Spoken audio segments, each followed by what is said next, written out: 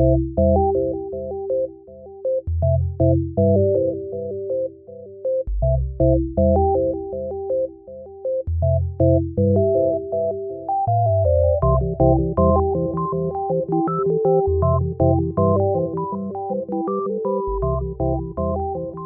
to Manawaker Studios Flash Fiction Podcast.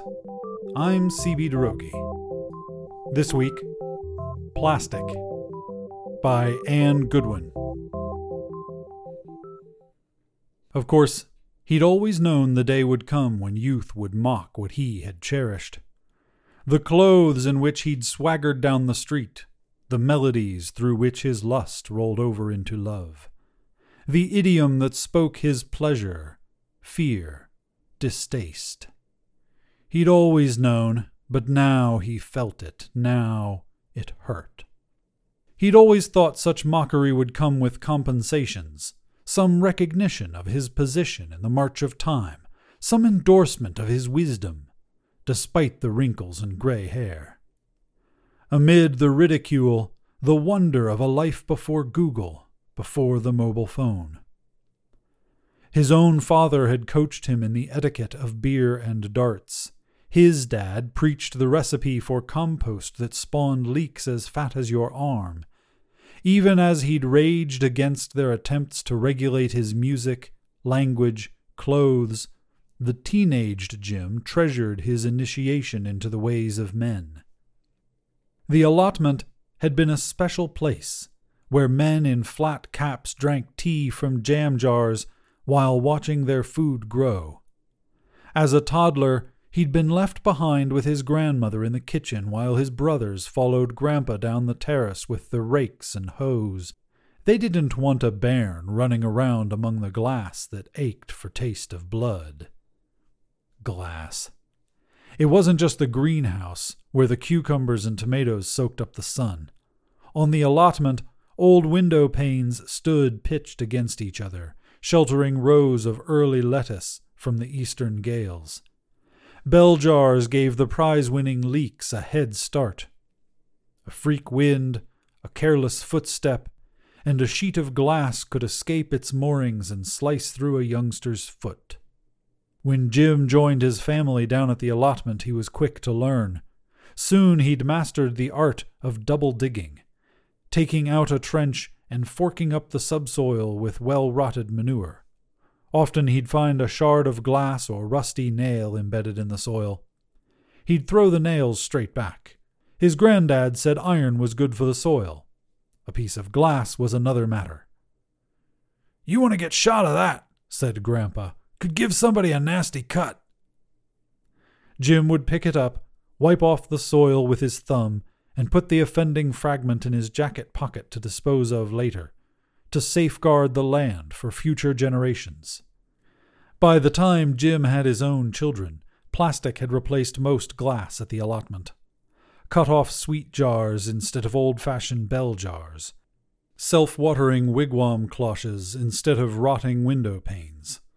Polytunnels instead of the greenhouse. They even swapped their tea-time jam jars for cheery picnic mugs. Everyone agreed that plastic was superior to glass.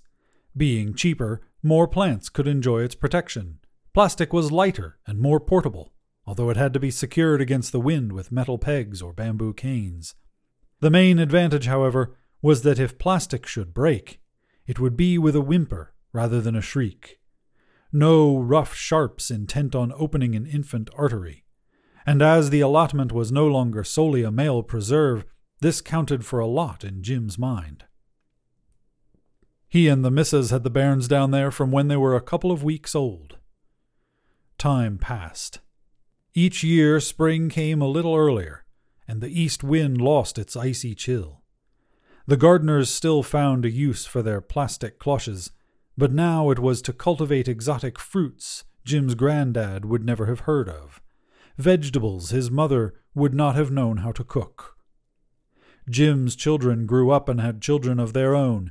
They used words and wore clothes and nodded their heads to music that made him groan. But Jim wasn't overly worried. Some customs outlive fashion. Jim looked forward to sharing the secrets of nurturing the soil. respect the soil, and it'll pay you back plenty.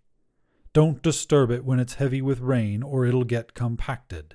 Cover the surface with a layer of compost when the weather's dry so it won't crack. When he tried to impart this wisdom to them, Jim's grandchildren curled their lips. Who asked the old dinosaur's opinion?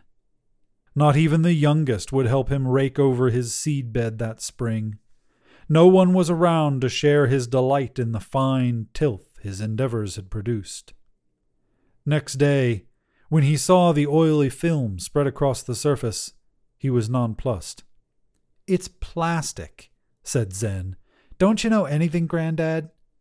Jim shook his head. "That's never plastic." "Suit yourself," said Zen. "Your generation always has." Jim bent his arthritic knees until he was squatting on the ground.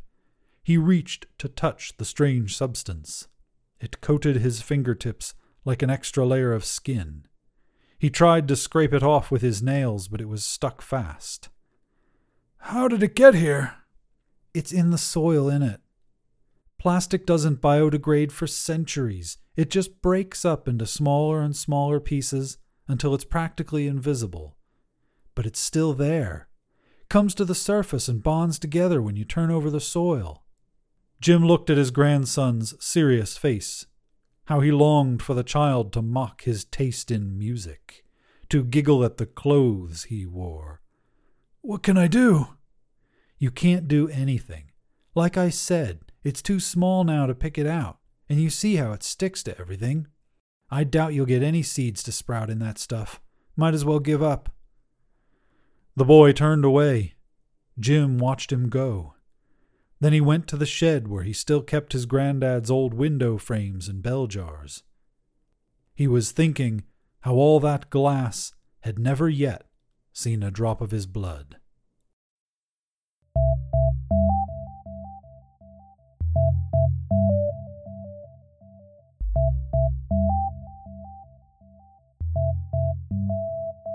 This has been Plastic, written by Anne Goodwin. Manawaker Studios Flash Fiction Podcast is supported by patrons on Patreon. Visit patreon.com/Manawaker to find out more.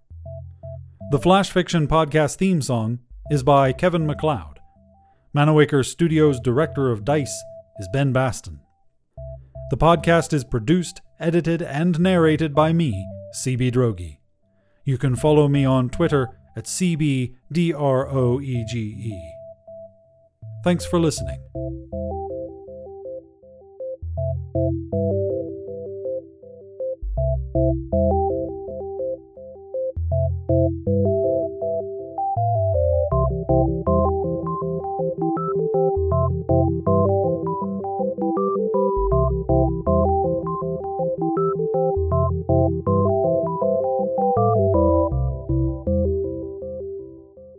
On the next installment of Flash Fiction Podcast.